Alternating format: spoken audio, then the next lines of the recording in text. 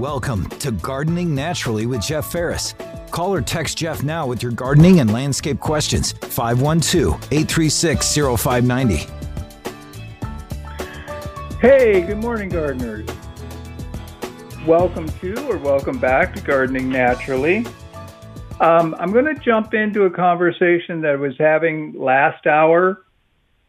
A gentleman, Brett, wanted to know how to graft some apples and how the grafting process worked when you have all these different kinds of rootstocks for apples. Apples are probably one of the most grafted, most worked on fruit trees that we have.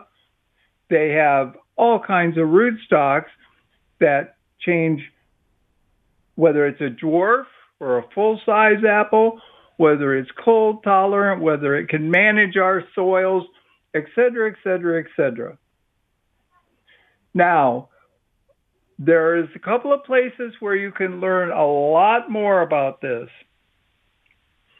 You can go to Facebook, and there is a place called Texas Fruiting Plant Growers.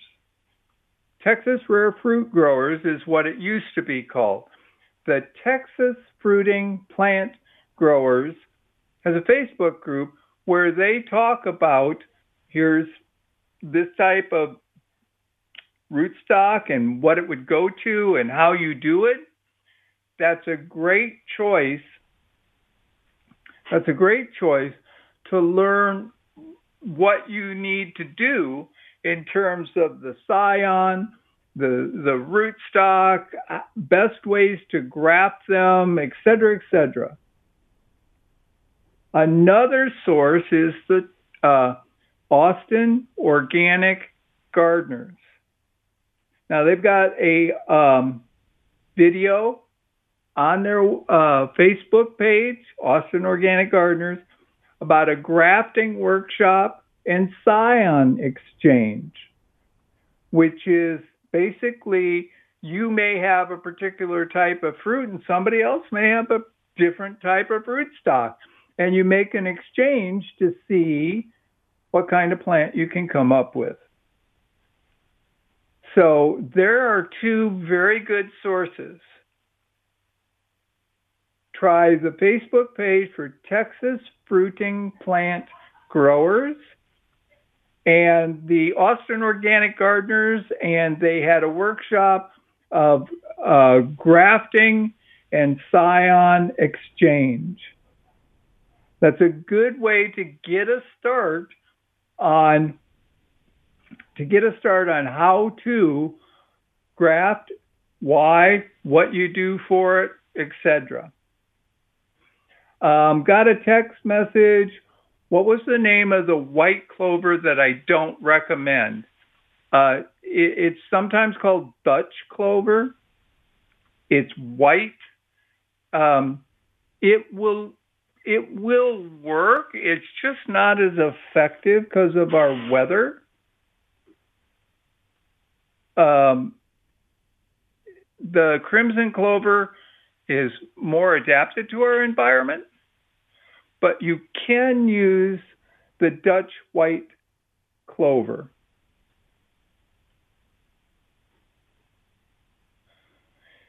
Let's see, and I get a...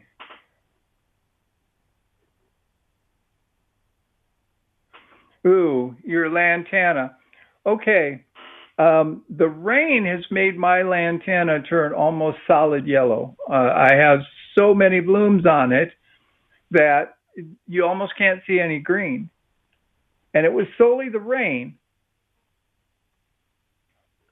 Getting the powdery mildew on it, and the leaves are starting to look poorly on your lantana with no blooms.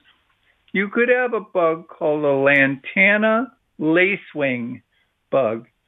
They're miniature vampires. They suck juices out of the plant.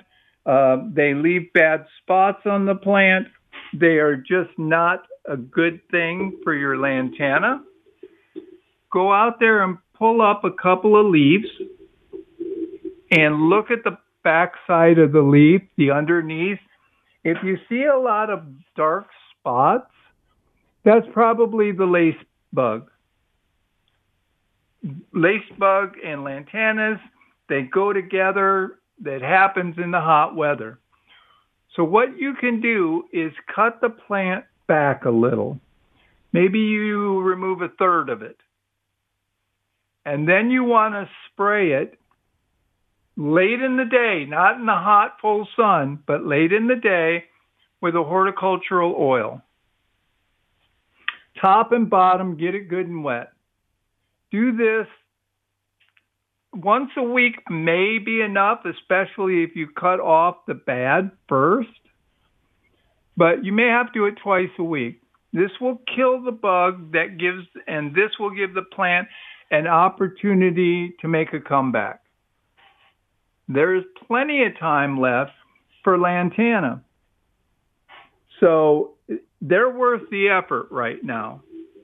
They're still worth the effort to go and clean them up, and they should still be able to produce a bloom. Actually, a lot of blooms. I'm looking at ones that I can't believe how big the plant themselves are and how many flowers they have showing on them. This rain was exactly what they needed. Let's see. What else did I get in a text? Oh, yeah, Joby. The question is, some aloe vera was inside getting morning sun, but moved them outside, and boy, the sun burned them out, and they looked bleached out. It was too much for them. Aloe vera really is a plant that's wants a lot of shade, basically. You can get it some sun, but full sun is a bit much. A bright area is one thing. A full sun area is too much. Will it recover? Sometimes it will. Sometimes it will. It will look terrible. It will look all worn out. It'll turn nasty colors. It'll even get slimy in some cases. But it should recover. You can cut off the nasty stuff. And once you get the light balance right, I think you'll see that it'll start to come back. It needs bright, but not full sun. That is just too much for it in many cases. So move it, get it somewhere where maybe a little morning sun and the rest of the days in the shade, and it should come back.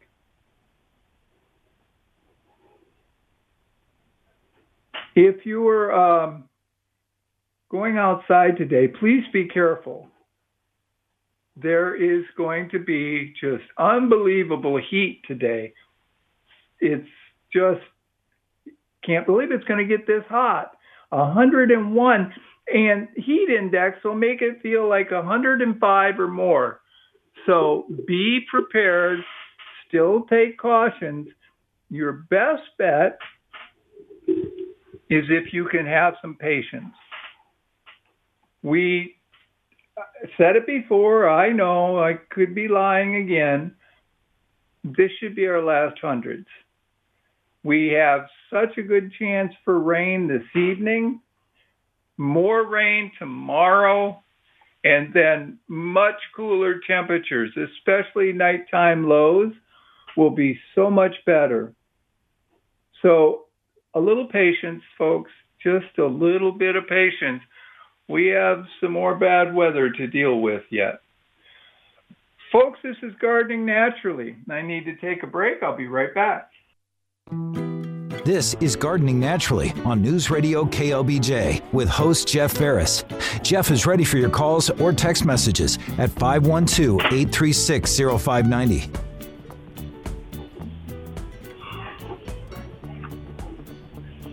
Hey, welcome back, everybody. Um, Still hot today, but we stand a good chance for rain. That's something better chance than we've had in quite a while. It may be quite severe and rain tomorrow. They had mentioned flash flood as a possibility, so that's something we need to pay attention to.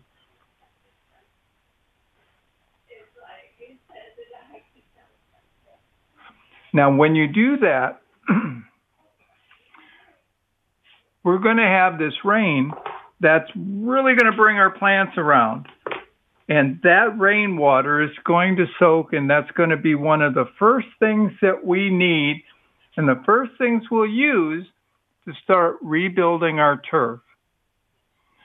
These high temperatures, this lack of rain, this drought scenario has killed off most of the soil biology.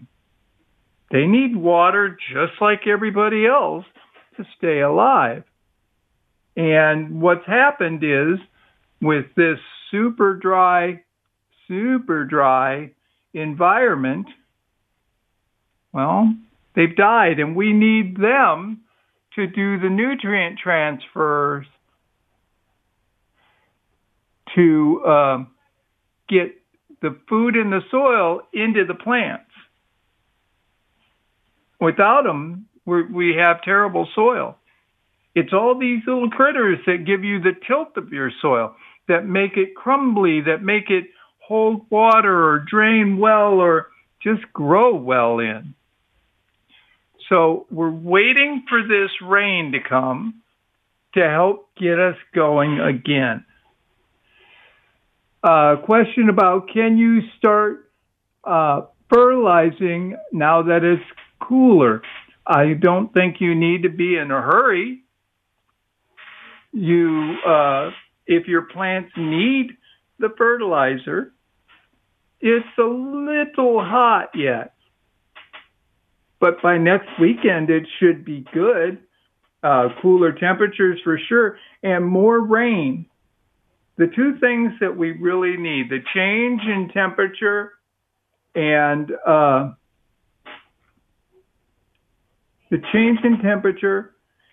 the water. Boy, we need the water so bad. Now, is there anything you can do? Yes. One of the things you can start looking at is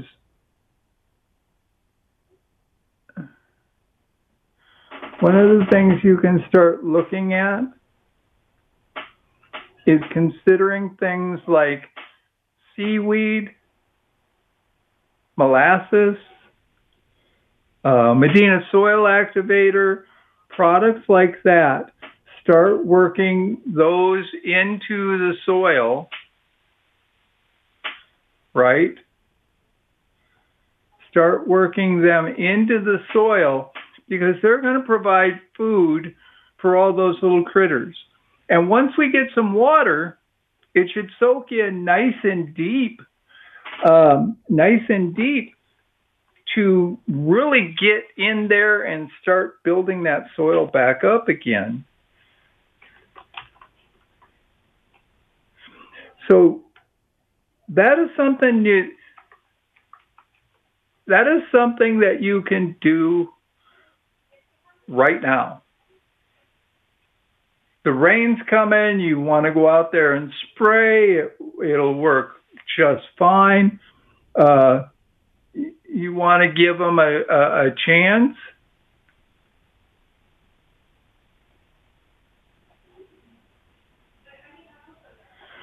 You want to be able to let the soil build back up. This is the minimum impact again, minimum labor that you need right now. We don't have to go out there and trim stuff right now. We definitely don't need to make our first action, let's get them some fertilizer.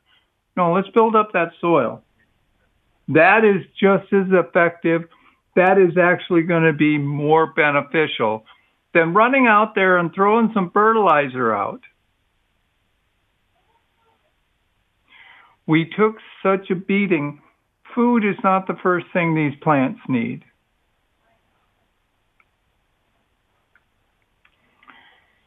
Try the things like seaweed solution or the Medina soil activator. Those things add to the soil. You know, the nice thing is you can get a hose end sprayer. That is the minimum amount of labor that you can get by with. A simple hose end sprayer and spraying the soil, spraying on top of your grass turf. Just get it into the soil so that we start to get that water back. We start to put all of the products I mentioned have carbohydrates in them. Fancy word for sugars. And those are foods for all of those critters. I got a text from someone, thank you, Phil, who said he happened to be in the Lowe's big box store, and he found a display for LED grow lights, $20, and you can daisy chain up to 4 of them together. So they are starting to become the common answer as opposed to the old big fluorescent tubes. You can now get the full spectrum grow light for $19.98, it says on the display. That's a good deal. And you can daisy chain them together. You can get a lot of light for a low price, and it won't go bad and it won't overheat.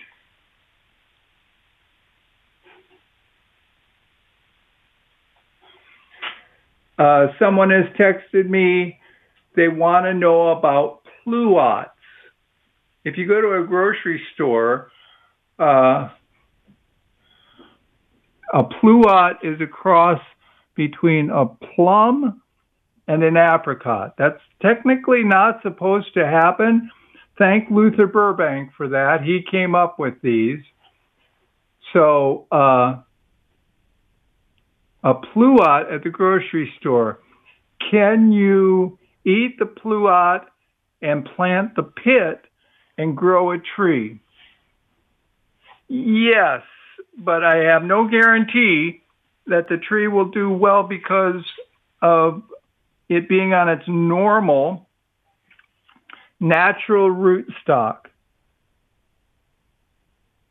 We usually have a different root stock for plums and peaches and things like that because we have nematodes in our soil. We have such poor soil. We have such hot conditions.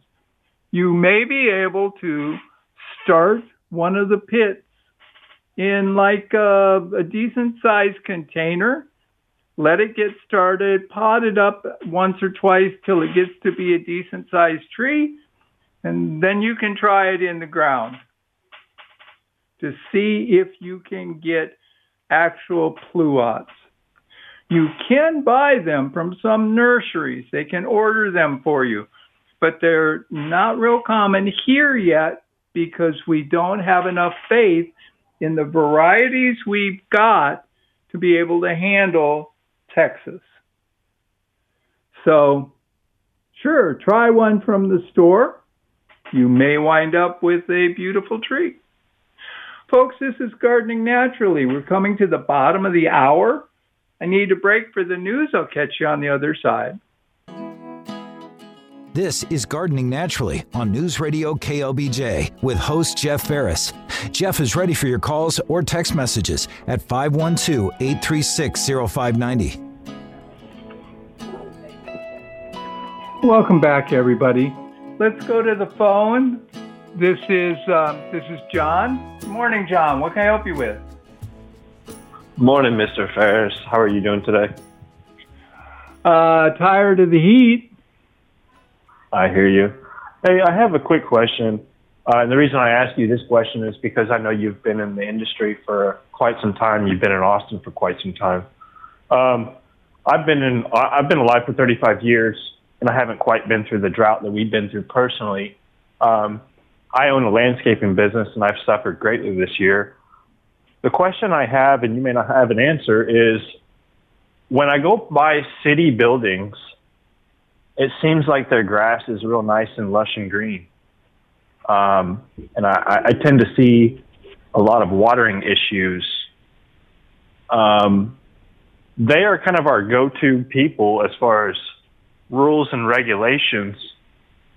Why, in your opinion, do you think they often tend to break those rules themselves? Believe it or not, they get different rules than we do.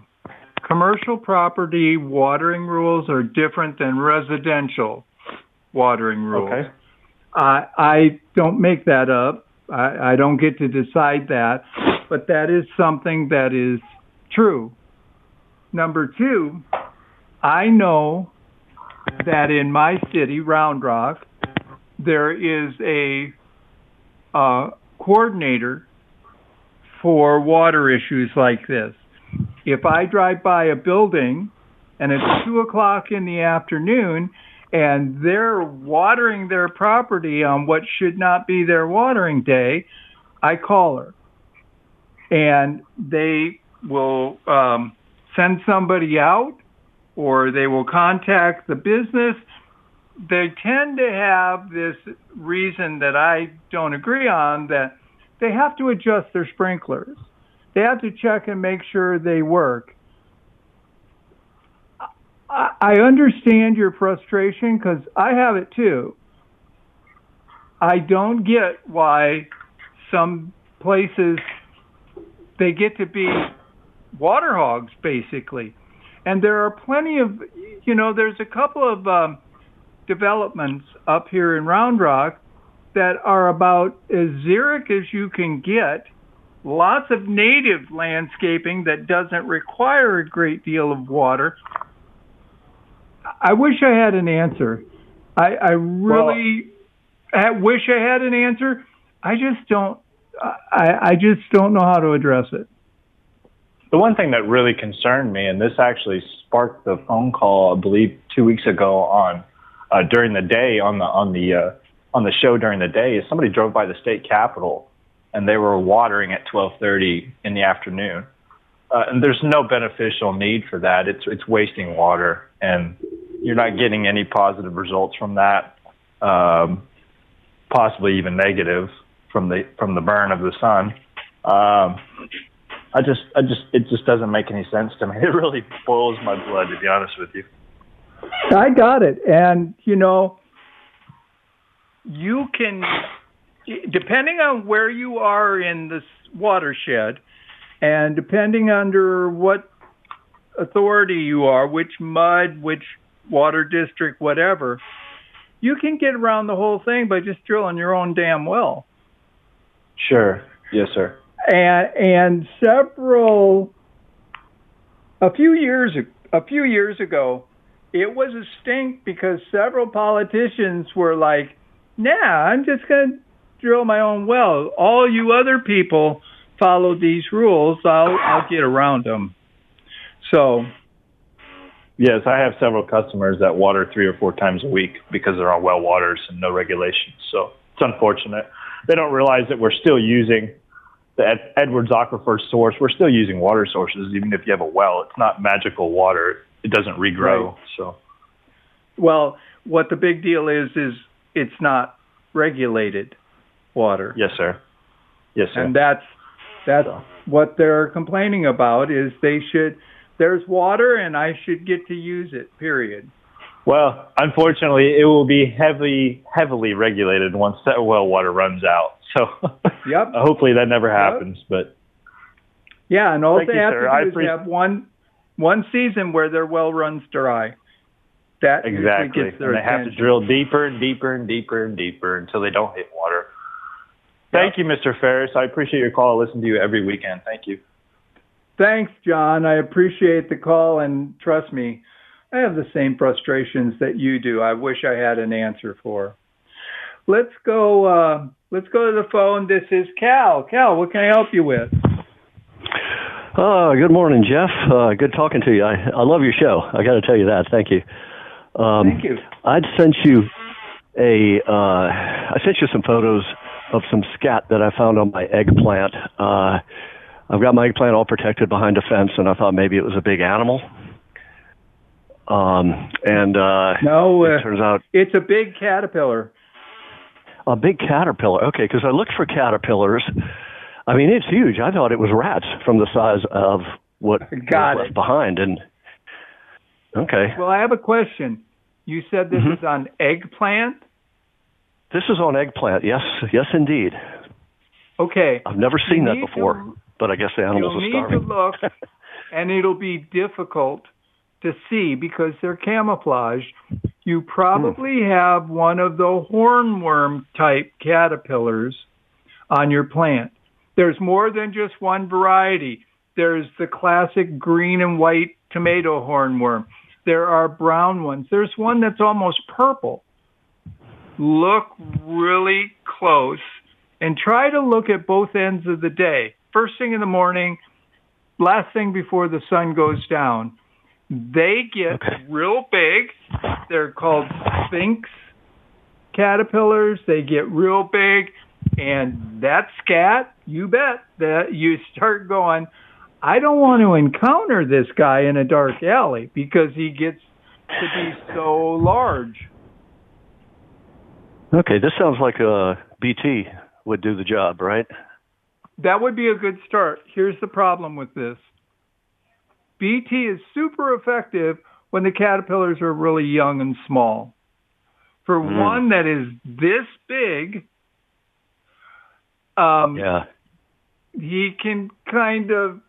he may wind up being able to form a chrysalis or cocoon before the BT is able to kill him.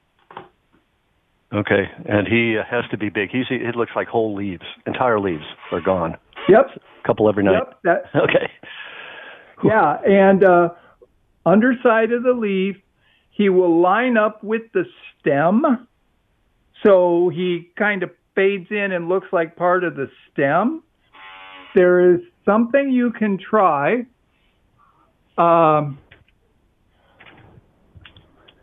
Many of the sphinx-type caterpillars, the hornworms, glow in the dark. Seriously. If you have a black light and you could shine it in there, you may get lucky and see the glow that will come from it. Okay. It helps you narrow it down and helps you find them. It's kind of creepy when you see one glowing in the dark, but it's their tell. You can chase them down easier. Guess what, Jeff? I just found him. Like you said, he's green. He's under a leaf. He is huge. He's about 2.5 inches long and 1/2 inch in diameter, and he's got a little horn on the back. Yep. Wow. Yep. And he's probably close to becoming a chrysalis. So he should start feeding less and less, but you need to squish his little head. Yeah, well, does he have brothers that I need to look for too? Do they come in batches, these guys? Not necessarily, but that is never a bad thing to look for. I have had really bad infected tomatoes where I've had 2 or 3 on the same tomato. So while you're there, now you know what to look for. Now you know where to find them. Yep. I would try to hunt them down. Okay, one quick question about eggplant. I've had almost none of the blooms set for a couple of months. With the weather cooling off, is it going to be like tomatoes? Are they going to start setting and making fruit? I would really hope so. You could try by applying a little seaweed, either foliar spray or a drench every couple of weeks to helping give them the nutrients they need to actually set the fruit and carry it through till maturity. Okay, I've got that at hand. Thank you, Jeff. You bet. Enjoy plucking off caterpillars.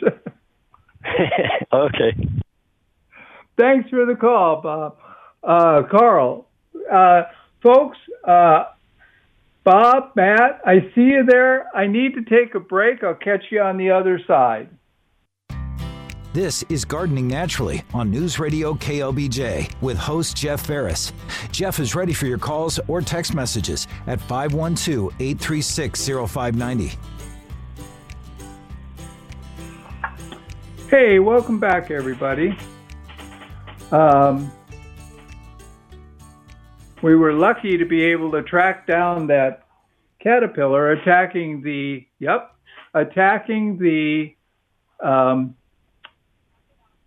eggplant. Tomatoes, eggplants, and peppers are in the same family. That means they tend to share the same pests. So he actually found the answer because Cal recognized the scat, fancy word for caterpillar poop. It stood out, and the size of it told him that was a big caterpillar. So those are just observations you make to try to control the pests. Let's go to the phone. This is Bob. Bob, what can I help you with? So much so it would get a better appearance, and it worked. It looks really much better now. Thank you. The second thing, I have about 50 square feet of Asiatic jasmine that I have cut off at ground level to replace, put St. Augustine grass over the top of it. But the roots are still there, and they go pretty deep, much deeper than I thought. So I'm wondering, do I need to kill them in some fashion, or will they just not grow because I put, pieces of St. Augustine sod on top of it? Probably, the sod probably is not going to stop the roots from producing Asiatic jasmine coming up. What you can do before you put the St. Augustine down, and it's not a particularly great period of time to do it anyway, is why don't you solarize the area? Solarizing it will kill those roots. And we got nothing going on till spring anyway. It's not like you need to cover it right this minute. That's not probably necessary. But if you solarize it, you will get those roots not to come up because they won't get any sun. If they try to, they're going to come up under black plastic, and it'll be super hot soil and things like that. That's one way you could get rid of them without using any chemicals. And if you're just patient enough, next spring, when it would be a good time to put down new sod, you pull up the black plastic, you rake the soil a little bit to get the dead stuff out of it, down goes the sod. Okay, for those of us who are not familiar with the term solarizing, explain it, please. Oh, sorry. Sure. Okay. Solarizing is the process of covering the soil with a non-permeable cover. In other words, you put down a plastic material where water, stuff like that can't get through it. And the sun, the normal process, you've created a greenhouse, and you use the benefit of the greenhouse effect to heat the soil. And if you use black plastic, you can use clear or black, but if you use black plastic, the black plastic prevents any light from getting to the plant. So even if you cut all them tops of the plants off, the roots are going to try to grow, but when they grow up, they're not going to get any light. They're instantly going to be covered by black, and they'll wind up dying. You don't have to do any particular work other than you've cut everything flush to the ground. You want to water the soil well so there's good soil moisture. And then you want to cover it with the black plastic. You want no gaps, no holes. And if you can, you want to seal down the edges. You can use soil, you can use rocks, landscape timbers, anything you want. You want kind of a tight seal over the ground so it will build up heat and it will make a dark seal to prevent anything from growing because they won't get sun. Next spring, normally you would do this for 6 to 8 weeks, but we're not really in a hurry. In planting sod in the winter, the sod's going to be dormant anyway, so why don't you just leave it go through till February or March when the weather is better, pull up the plastic, rake to get all the dead material out, and then put down the new sod. No chemicals needed, not a huge amount of labor, and it really doesn't look ugly to put the plastic down. If you want, you can put mulch on top of it. Doesn't take much, just enough to cover it so people can't see that it's a big sheet of plastic. Okay. For some of us who may be a little more impatient, is there a chemical? I know you're not really strong on using chemicals, and I understand that, but is there something that I could put on now that would, I guess, expedite the process of killing the root? You've got a weird situation here. Yes, you could use Roundup. The problem is Roundup gets sprayed on the leaves.